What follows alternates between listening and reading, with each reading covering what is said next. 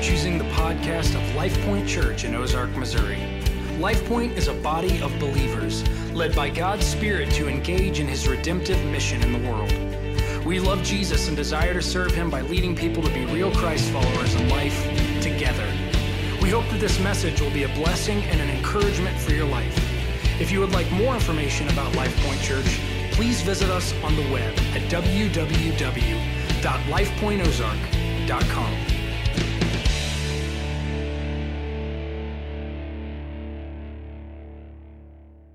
Let's go to Deuteronomy chapter 6. We're in a series called Shaped for Glory Through Mission. And we're talking about resolutions to allow God, to ask of God, to follow God in shaping our life. The first resolution we looked at in Deuteronomy 6, 4 through 6 was shape my heart. And we talked about what it meant for God to shape us from within, our heart, where God begins His transforming work. And today we continue what we started last week and what we'll finish next week, shape my life. We're looking at Deuteronomy 6, verses 6 through 25. And today we're going to zoom in on verses 10 through 19.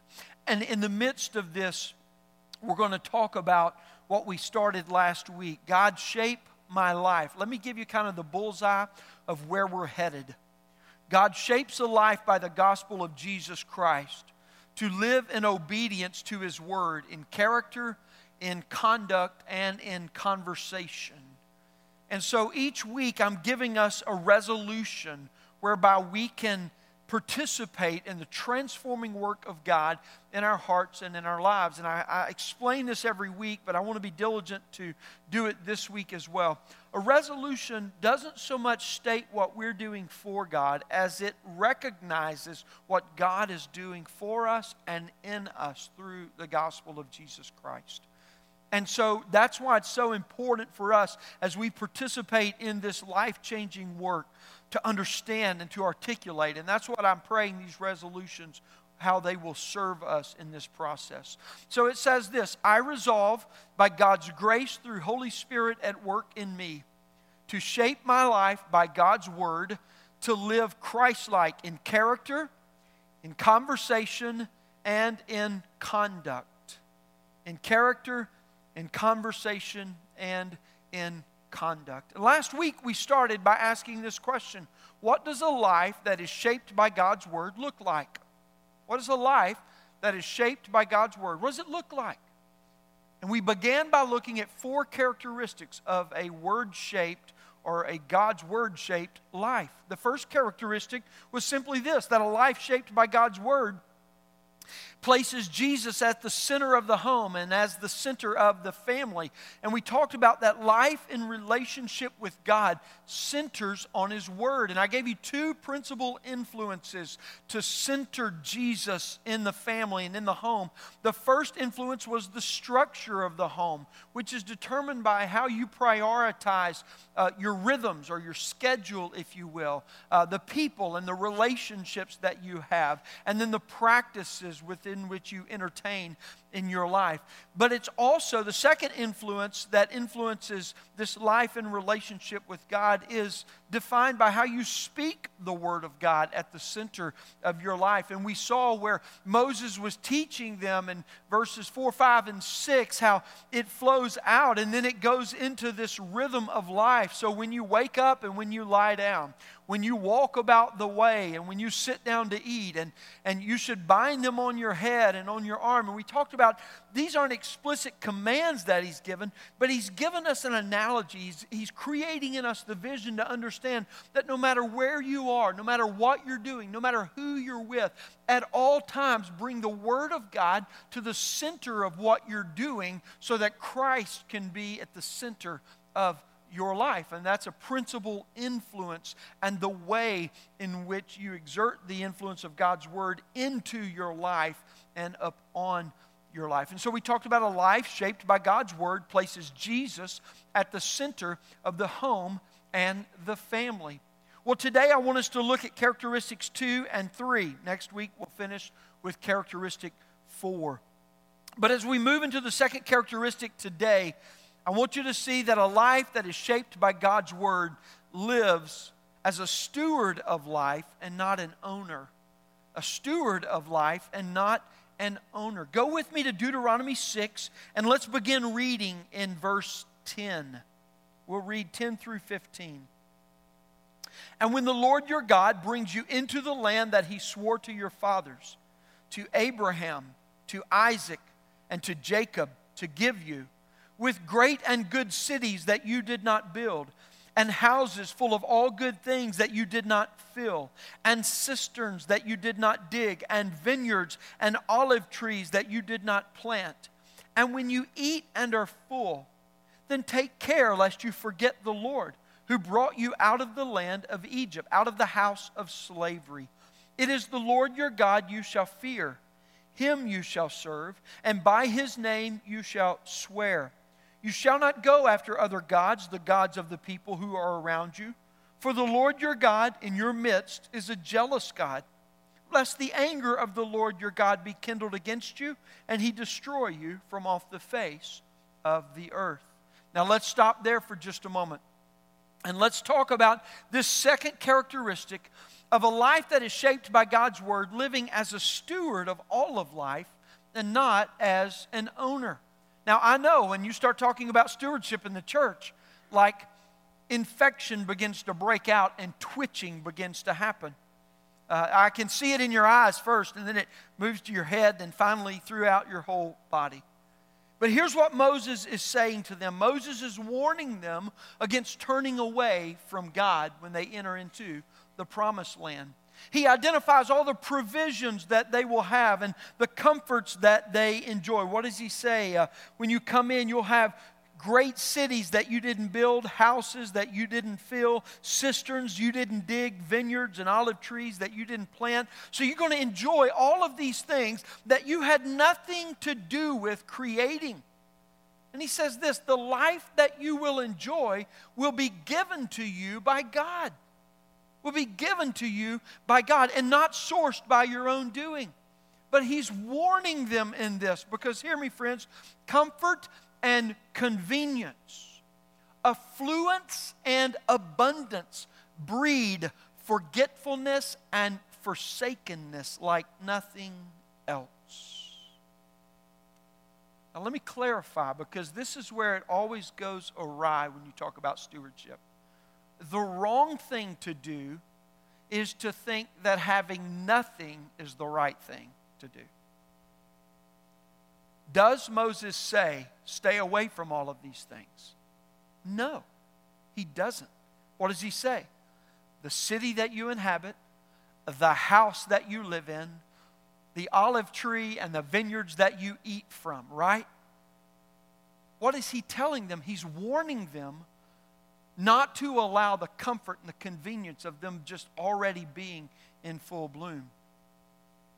He's warning them of all that they are able to fill their lives with. Do not allow it to consume your life so that you forget God, or worse yet, you use it to forsake God. You see, in this life, any perceived, and that's the key word, any perceived lack of need in life provides the greatest climate to produce a storm of neglect, a storm of idolatry, even a storm of apostasy, where you walk away from God because you don't want to give up what you have and what you perceive that you've earned that fills your life. We see this in the New Testament where Jesus is questioned by the rich young ruler, and the rich young ruler comes to him and says, Lord, I've obeyed all the commandments.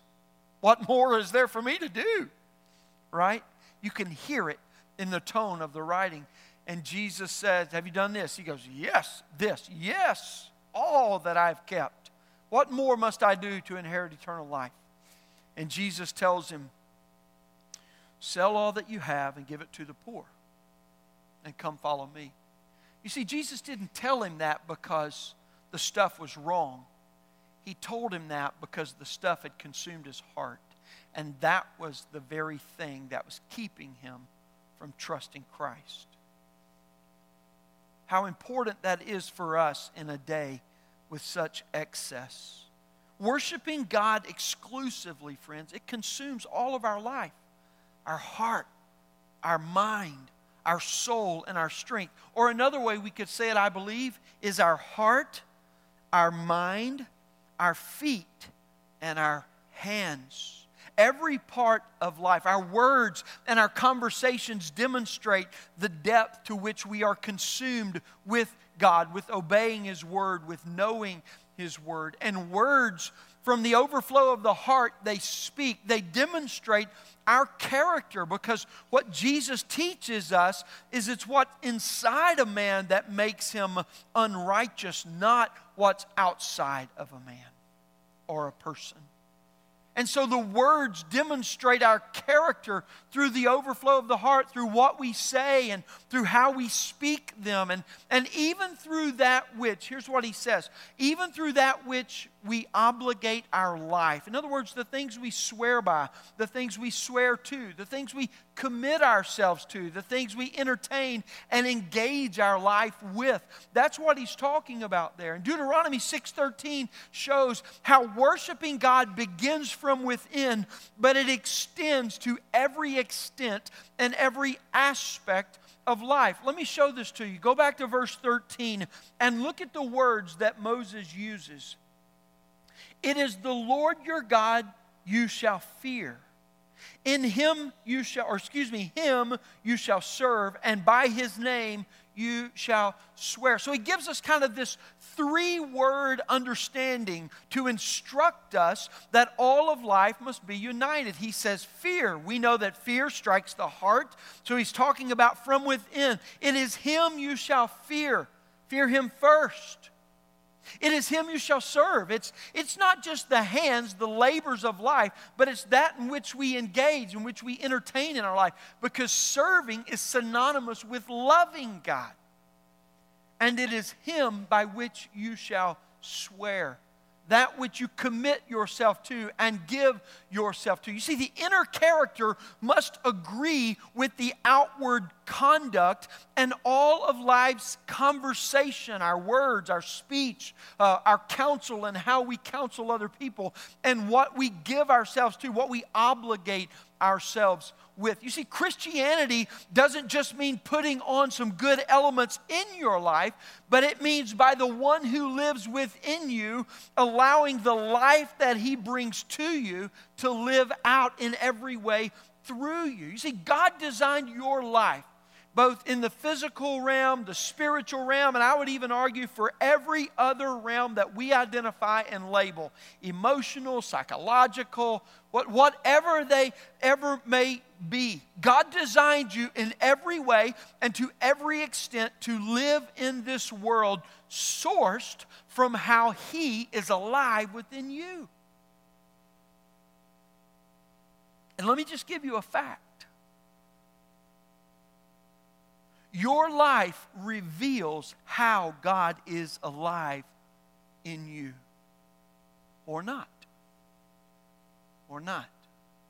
You see, faithful stewardship unites all of life in order to honor one master, the Lord Jesus Christ. Faithful stewardship unites all of life, that life might honor one master, the Lord Jesus Christ. Why is this? Well, friends, Christians, you are bought with a blood price. We do not own our life, let alone the stuff that surrounds it. And when we forsake or forget that our life is not our own, we act as though we are free to live as we please. We can take any and all of the credit that we desire, and we can curse God with the very blessing that he gave to us. And you go, well, I would never want to do that. None of us would want to do it. All of us would be guilty of it. That's what selfishness is all about, is it not?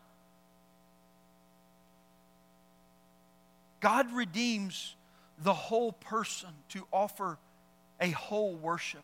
In our character, the depths of our being, in our conversation, that which expresses our identity and expresses our being, but in an outward manner, and in our conduct, in the way that we live and the way about which we conduct our lives. You see, the truth of the matter is, friend, you can look at your life and you can look at just the activity of life and you can at the very least see a symptom of what you believe. You will not do what you do not believe. Therefore, you can look at what you do and know for some reason, to some extent, in some way, something that you believe is driving what you do. So when we see our actions as Christians, we can understand that we are either genuinely believing God when we obey, or in some way, shape, manner, or form, we are disbelieving Him when we disobey. A life that is consumed will be demonstrated through a life that is united in Jesus. Jesus models a unity of life. Let me show you how, in maybe a little way you wouldn't have thought of. But He models this unity of life when He rejects Satan's temptations. In the wilderness, Matthew chapter 4 records that 3 times Satan came to Jesus and tempted Him. And in this specific instance that I'm referencing, he took Jesus up onto a mountainside and showed Him all the kingdoms of the world. And He said, Jesus, all of this can be yours if you'll just throw yourself down from here. Do what I want you to do instead of what the Father wants you to do. And Jesus looked out and He went, wow, this looks familiar. Oh, that's right, I created it. Right?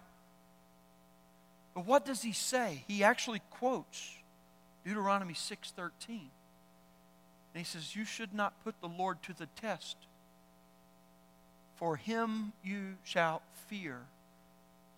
Did Jesus say you just need to go do the right thing? No.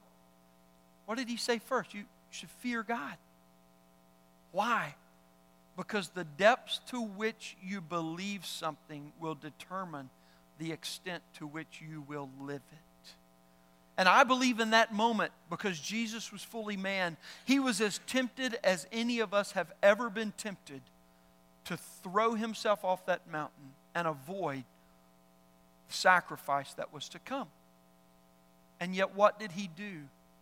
He leaned into God's Word, reciting it to Himself, reciting it to the accuser and the antagonist, and He quoted God's Word that He might dig it ever more deeply in His life to anchor in the depths His belief and His hope and His trust, so that when He lived it out, He could be faithful and obedient in the doing of His life from what He believed with His life. You see, how you live in this physical realm demonstrates whether God is truly living in the depths of your being. Stewards do not go after other gods. Why? Because the one true God consumes their life. Listen, friends, Christians refuse to pursue any other God, but not because we're perfect, but because we're convinced. What is a conviction? It's a deeply held belief, right? What are we convinced of? We're convinced of what Moses has told us in the essence of this book study, that the Lord our God, verse 4, the Lord is one, right? And what have we learned about God? There is no other. And so when you see that the actions of your life and the temptations that come against you in this life are beckoning against what you believe, causing you, calling you, longing within you to go distrust God, what do you need to do? You need to get the shovel out and you need to drive more deeply your belief in this, that there is no other. And that false God that opposes God's word in you, that false hope that says to you God's word will not be sufficient for you, that false desire within you that says this will bring more pleasure to you than trusting God. You need need to realize that your anchor and belief and your conviction in the Word of God needs to be deepened if you are threatened by being blown over by that. And you dig it deeper and you plant the gospel of the truth of God's Word at the depths. Then you tether your hope to it, you cover it up, you anchor it, and then you stand against the temptation that comes. And you do that only by the Word of God through the gospel. That's what a steward does. A steward says, look, I'm not willing to say that I believe one thing and live another way. Jesus knows, and all the Christians in the world know, we've got plenty of people doing that. And too often, you and I are guilty of that. And the fact of the matter is, the way we live just really shows what we truly believe.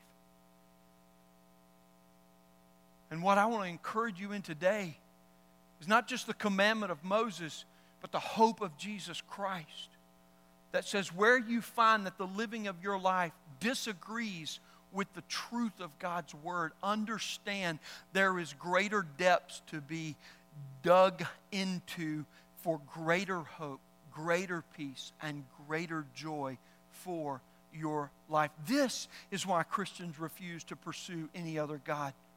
You see, let me explain. We deepen the doctrinal belief of our life. That's our mind, our understanding. We don't just read the surface, but we try to understand and grasp. That's engaging the mind. And listen, friends, for 20 or 30 years at least, the pulpits of the church in America have been woefully absent of teaching faithful doctrine. We've chosen rather to just teach light application, feel-good, self-help ideology. And that's gotten the church into the mess that she finds herself into often today. And let me tell you another thing it's done while I'm chasing this rabbit. It's trained the people of God in the churches of God to not be able to stomach the preaching of God's Word. You want to know why I labor so hard every week? You want to know why the people that stand up before you to preach the Word of God to you every week are not going to bring a light word? Because it will lead to a light living. And you won't have the anchor to your soul that you need for the junk that the world's going to throw at you. So I'm going to preach longer today just to show it. Not really. I'm passionate about this. The doctrine and belief of our life. And in that doctrine, we anchor our hope and our faith. Listen, we dig deep and we plant the truth of God's Word so that we can tether our hope to it. So that as we live this life and the winds of confusion blow against us, we will be anchored to walk worthy of God's calling. That's our feet. That's the rhythms and the patterns of this life.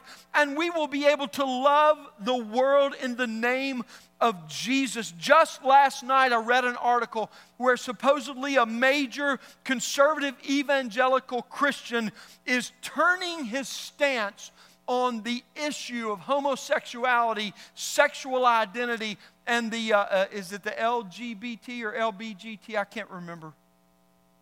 And he's talking about this will change everything for evangelical Christianity. He's a major scholar that's shifting his position. I said, no, it's just going to change everything for him.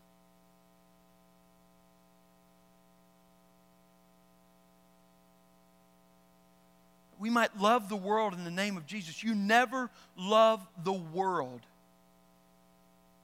when you have to lay down your Bible and take up what they're offering to do it. Can't do that, friends, because what you've just given them is not a love. It's an acquiescence. It puts something else, something other on the throne rather than God Himself.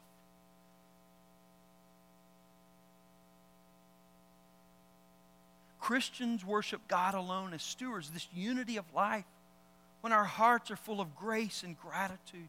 When our minds are consumed with God's truth through the gospel, when our lives are committed to live faithfully and to give generously, when we leave for the generations that follow a legacy of godliness.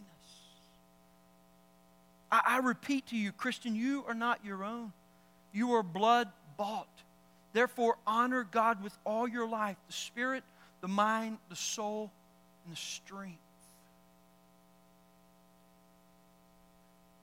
Speaking of doctrine, this passage identifies one that many people have difficulty with. When they say, for the Lord your God in your midst is a jealous God. God's jealous nature causes conflict for many people. How could God be jealous? You see, the problem is not God's character or nature. The problem is our perception and the way we understand God. God is holy, and that includes His jealous nature. There's no sin-stained faction or element to God's holy jealousy. Our problem arises when we interpret what we know of God by what we know to be true of us. You see, the way Christians understand life is to see it through the Scripture. We don't see the Scripture through life. And so for us, what Scripture says is our beginning point, and the way we see life is based on what it says. And so our responsibility is to know what God's jealous nature means and to understand how that matters for us. And I've talked about this already in a couple of sermons, but understanding God's jealous nature empowers us to know how He works for our holiness. God is relentless in His pursuit of us. He loves us. He is jealous for His glory in our lives. He's jealous for our holiness, even more so than we are. And friends, let me make an application for us. If God's commands consistently and regularly bring your spirit into conflict with how He wants you to live or what He wants you to do, you need to seriously and soberly reflect and consider what you are trusting for your salvation. Here's what so many do. They read the Word of God and they don't like what they read. Or it comes into conflict with their life. Maybe they're living in opposition to the Word of God. And God says, do this, and they don't do it. Or God's Word says, don't do this, and they do it. That's conflict. It brings you into this conflict with the way you're living. And what I want to say to you is if you claim the name of Christ and the Word of God brings you into conflict, your right response is not to dismiss it or reject it or even to refuse it, but your response rightly is to surrender yourself to it and say the Word of God is true. My life is out of alignment with the Word of God. Therefore, I surrender to its authority in my life. That's the right response. Now listen, I know this is hard because for some of you, it's repetitive, it's habitual, it's addictive. And you think God's condemning you because you can't break the addiction. You can't break the habitual nature of it. But what I want to say to you is that you need to dig deeper in what you understand God is doing in you. Again, we're going to return to the beliefs of our life so that we can anchor our hope to those things. What I'm saying is that there is something more deeply anchored in you that is driving you to that habitual sin.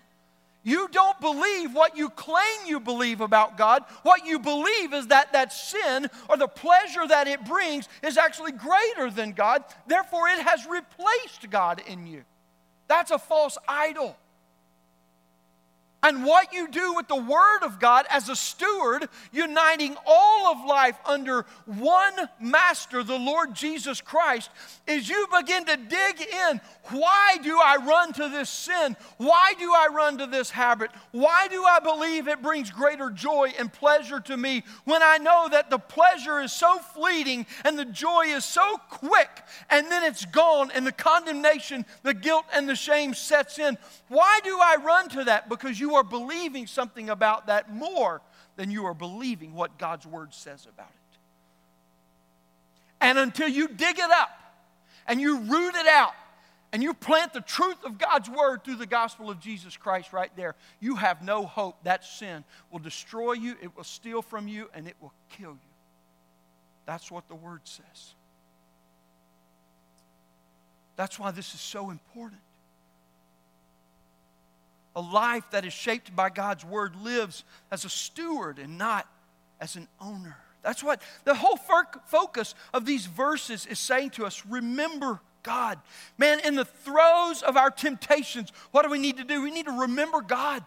When we're getting hammered, it's not because God's not there. It's because God's going to display greater grace and power and authority in your life than the promise of that threat or that temptation.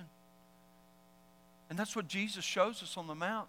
When He goes back to God's Word, He demonstrates for us what we can run to as well. Might I give to you the third characteristic?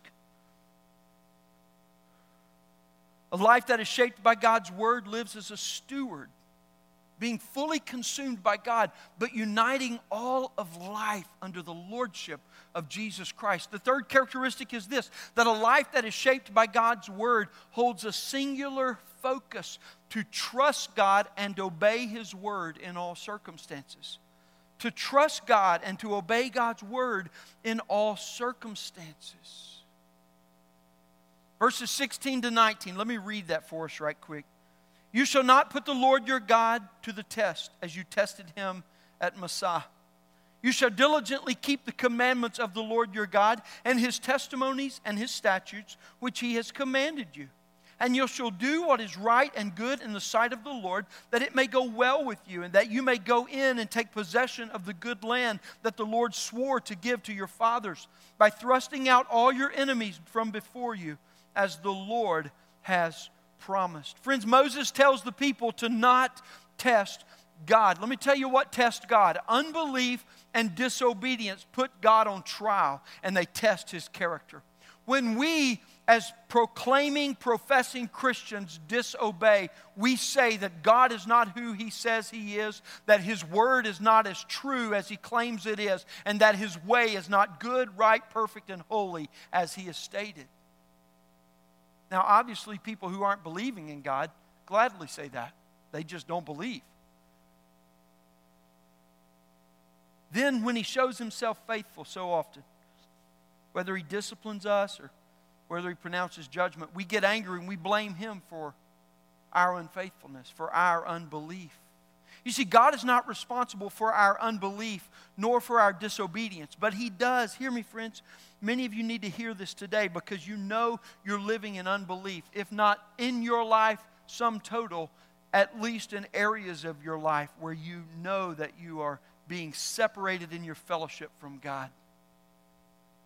God's not responsible, but He deeply cares for you.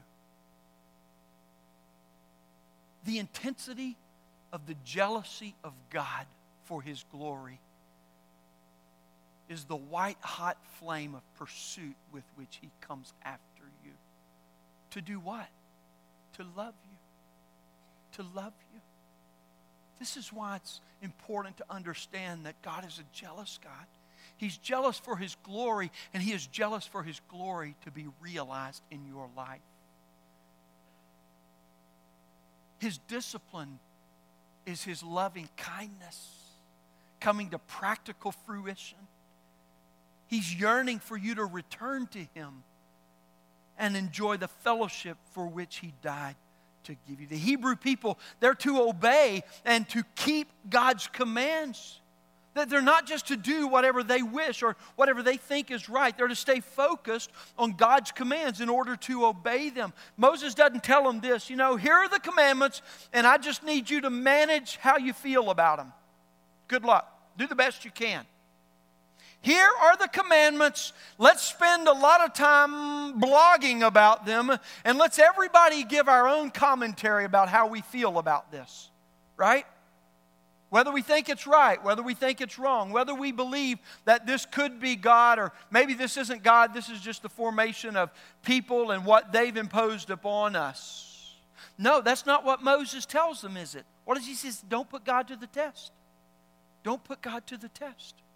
And he's commending them not to live in unbelief and not to live in disobedience. He says this, he says, verse 17, you shall diligently keep the commandments of the Lord your God. That word for diligence there is an interesting word. It's the same word that he's used earlier to say, guard yourself, guard your heart, guard your life, bring diligence to keep these commands. In other words, wage war against your disobedience, wage war against your unbelief. Paul expresses this same sentiment in 1 Corinthians chapter 9 when he says, I discipline my body. And listen, discipline's a good word, but it is much too soft for us.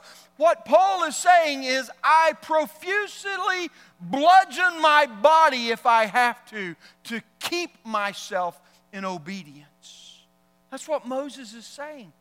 Do what you must do to obey, because God is there with you. Obedience is produced by a fervent intentionality to live out our faith in Jesus.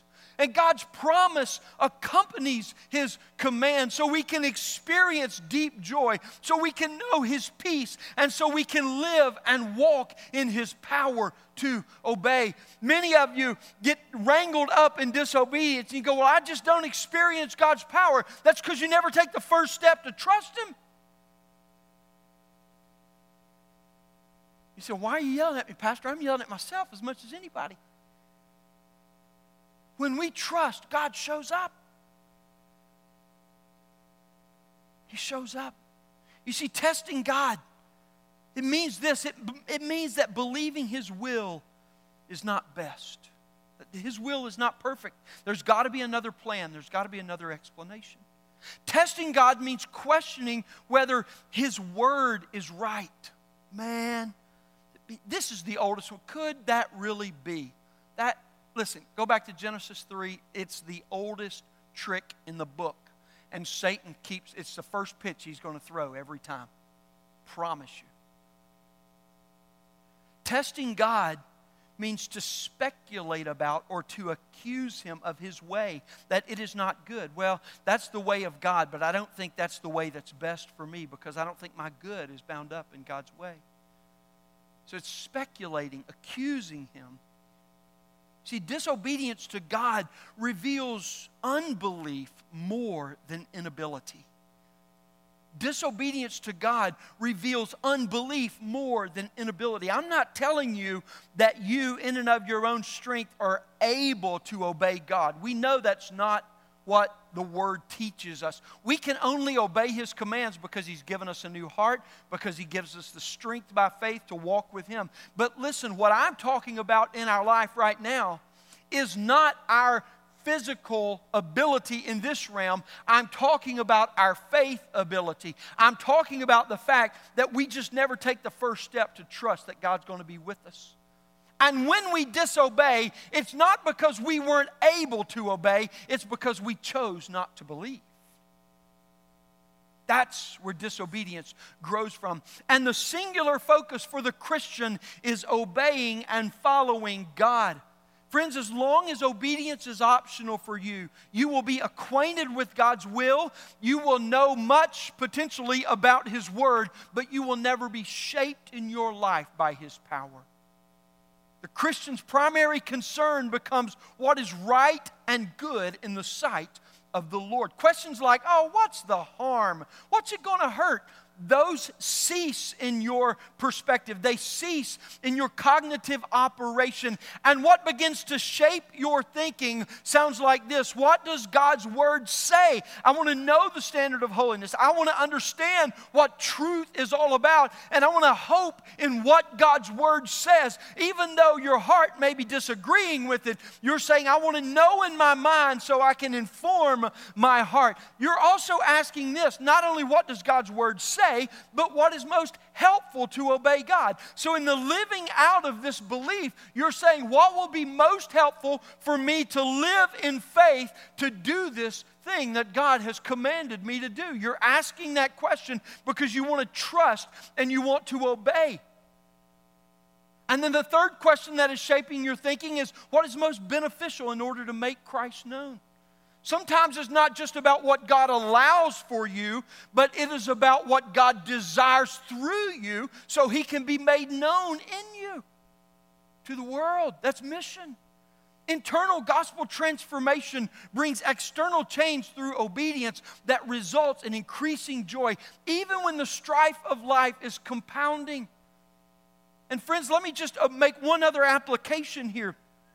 This whole aspect of verse 19 where it says, you'll take possession of the good land that the Lord swore to give your fathers by thrusting out all of your enemies before you as the Lord has promised. I'm going to talk over the next couple of weeks about warfare in the Old Testament, and we're going to kind of have an understanding, a re-envisioning of what that means and how we ought to understand that. But today, I just want to make a very simple spiritual application of this principle that can be practiced from this passage. Following Jesus is not just about what you engage in, but about what you thrust out from your life. Those things that oppose God, those things that may remain that continue to be a greater influence in you than God's word is upon you. And what I will say to you in this, it is essential for you to thrust those things out that lead you to live counter to God's word and way, because when you hold the things that this world offers, it will almost inevitably prevent you from taking hold of what God wants to give you. Inevitably. And what I want to help and encourage you in is this: to trust that what you hold in this world is of a severely lesser glory than all that God wants to give you. And as Paul said, and we agree, I count this whole life as rubbish except to count Christ and to be known in Him. What would you be willing to let go of? Let me ask you this, as I need to land this plane. What are you holding that's causing you to miss God? What He wants to give you? What are you clinging to that's preventing you from where God wants to lead you? You know this because His Word commands it, or maybe commands against it. You know it because every time you engage and entertain it, your conscience bears witness against you that you should be doing this or you should not be doing this, considering what it may be. You live under conviction or even worse, condemnation that comes upon your spirit because of it. You see, just because you want it, just because you like it, just because you think you could benefit from it, doesn't mean that you should have it or that you should entertain it. You should take it if God gives it to you. And to not take it if God gives it to you is as equally disobedient as to hold on to something that He didn't give you. Boy, I hope you got all that. I got a little lost in there. The difference between obedience and disobedience will very often be determined by what you get rid of in your life. I'm going to conclude with an old school hymn. We've sung a couple of those today. The poeticness of the verses so often speaks to me. Maybe it will to some of you. This one's called Trust and Obey, that singular focus for the Christian. When we walk with the Lord in the light of His word, what a glory He sheds on our way. While we do His good will, He abides with us still, and with all who will trust and obey. Not a shadow can rise, not a cloud in the skies, but His smile quickly drives away. Not a doubt or a fear, not a sigh or a tear can abide while we trust and obey. Not a burden we bear, not a sorrow we share, but our toil He doth richly repay. Not a grief or a loss, not a frown or a cross, but is blessed if we trust and obey. But we never can prove the delights of His love until all on the altar we lay. For the favor He shows, for the joy He bestows, are for them who will trust and obey. Then, last verse. In fellowship sweet we shall sit at His feet, or we'll walk by His side in the way. What He says we will do, where He sends we will go. Never fear, only trust and obey. tunnel vision, singular focus, trust, and obey God. That's the third characteristic of a life that is shaped by God's Word. As the worship team returns, I want to direct our hearts, direct our minds for the remainder of our time. And I want to ask you to respond to what God is saying to you today. Where God's Word speaks, His Spirit is very specific in making personal application. And so the Spirit of God is speaking to you today. He's identifying a feeling of your life, a relationship, a situation, a circumstance. Maybe it's an attitude. Maybe it's an action. Maybe it's a habit or an addiction. And God is saying to you, you don't have to trust that. You can trust me. And you know today God's calling you to walk out of that darkness, walk out of that deception, and to walk into His light. You will never know the power of God until you take the first step. But if you will, He will explode in your heart like rivers of joy that make Niagara look dry.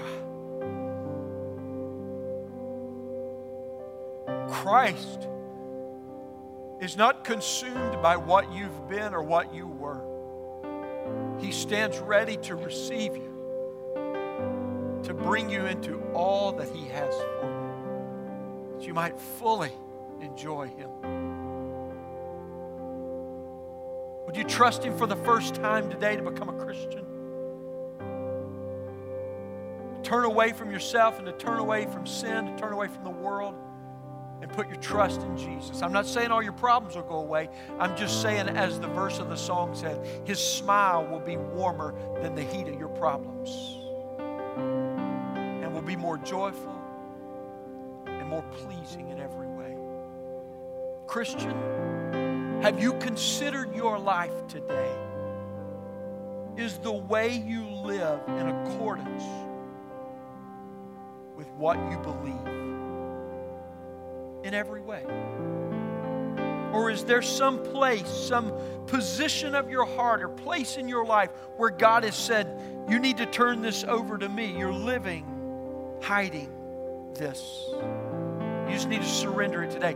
He may want to take it away from you. He may want to deliver it from you because it might be a sin. It might be something that you just enjoy and it's not a sin, but you say, God, don't take this away from me, because if you take it away from me, I might not be able to enjoy it. He might want to replace it with something of greater joy. You're in a place in your life where you're doing everything you know to do to trust in God, but you know that God's calling you from that place to another place. You don't even know what the other place looks like, but you know God's leading you to follow Him. You don't know if you have to give up your job. You might have to move. You might not have to do any of that. You don't know. All you know is that God's saying, will you follow me? And you're going, I don't know. Tell me the details first. And God's saying yes or no. Thumbs up, thumbs down. What's it going to be? How about today? It'd be thumbs up. All in.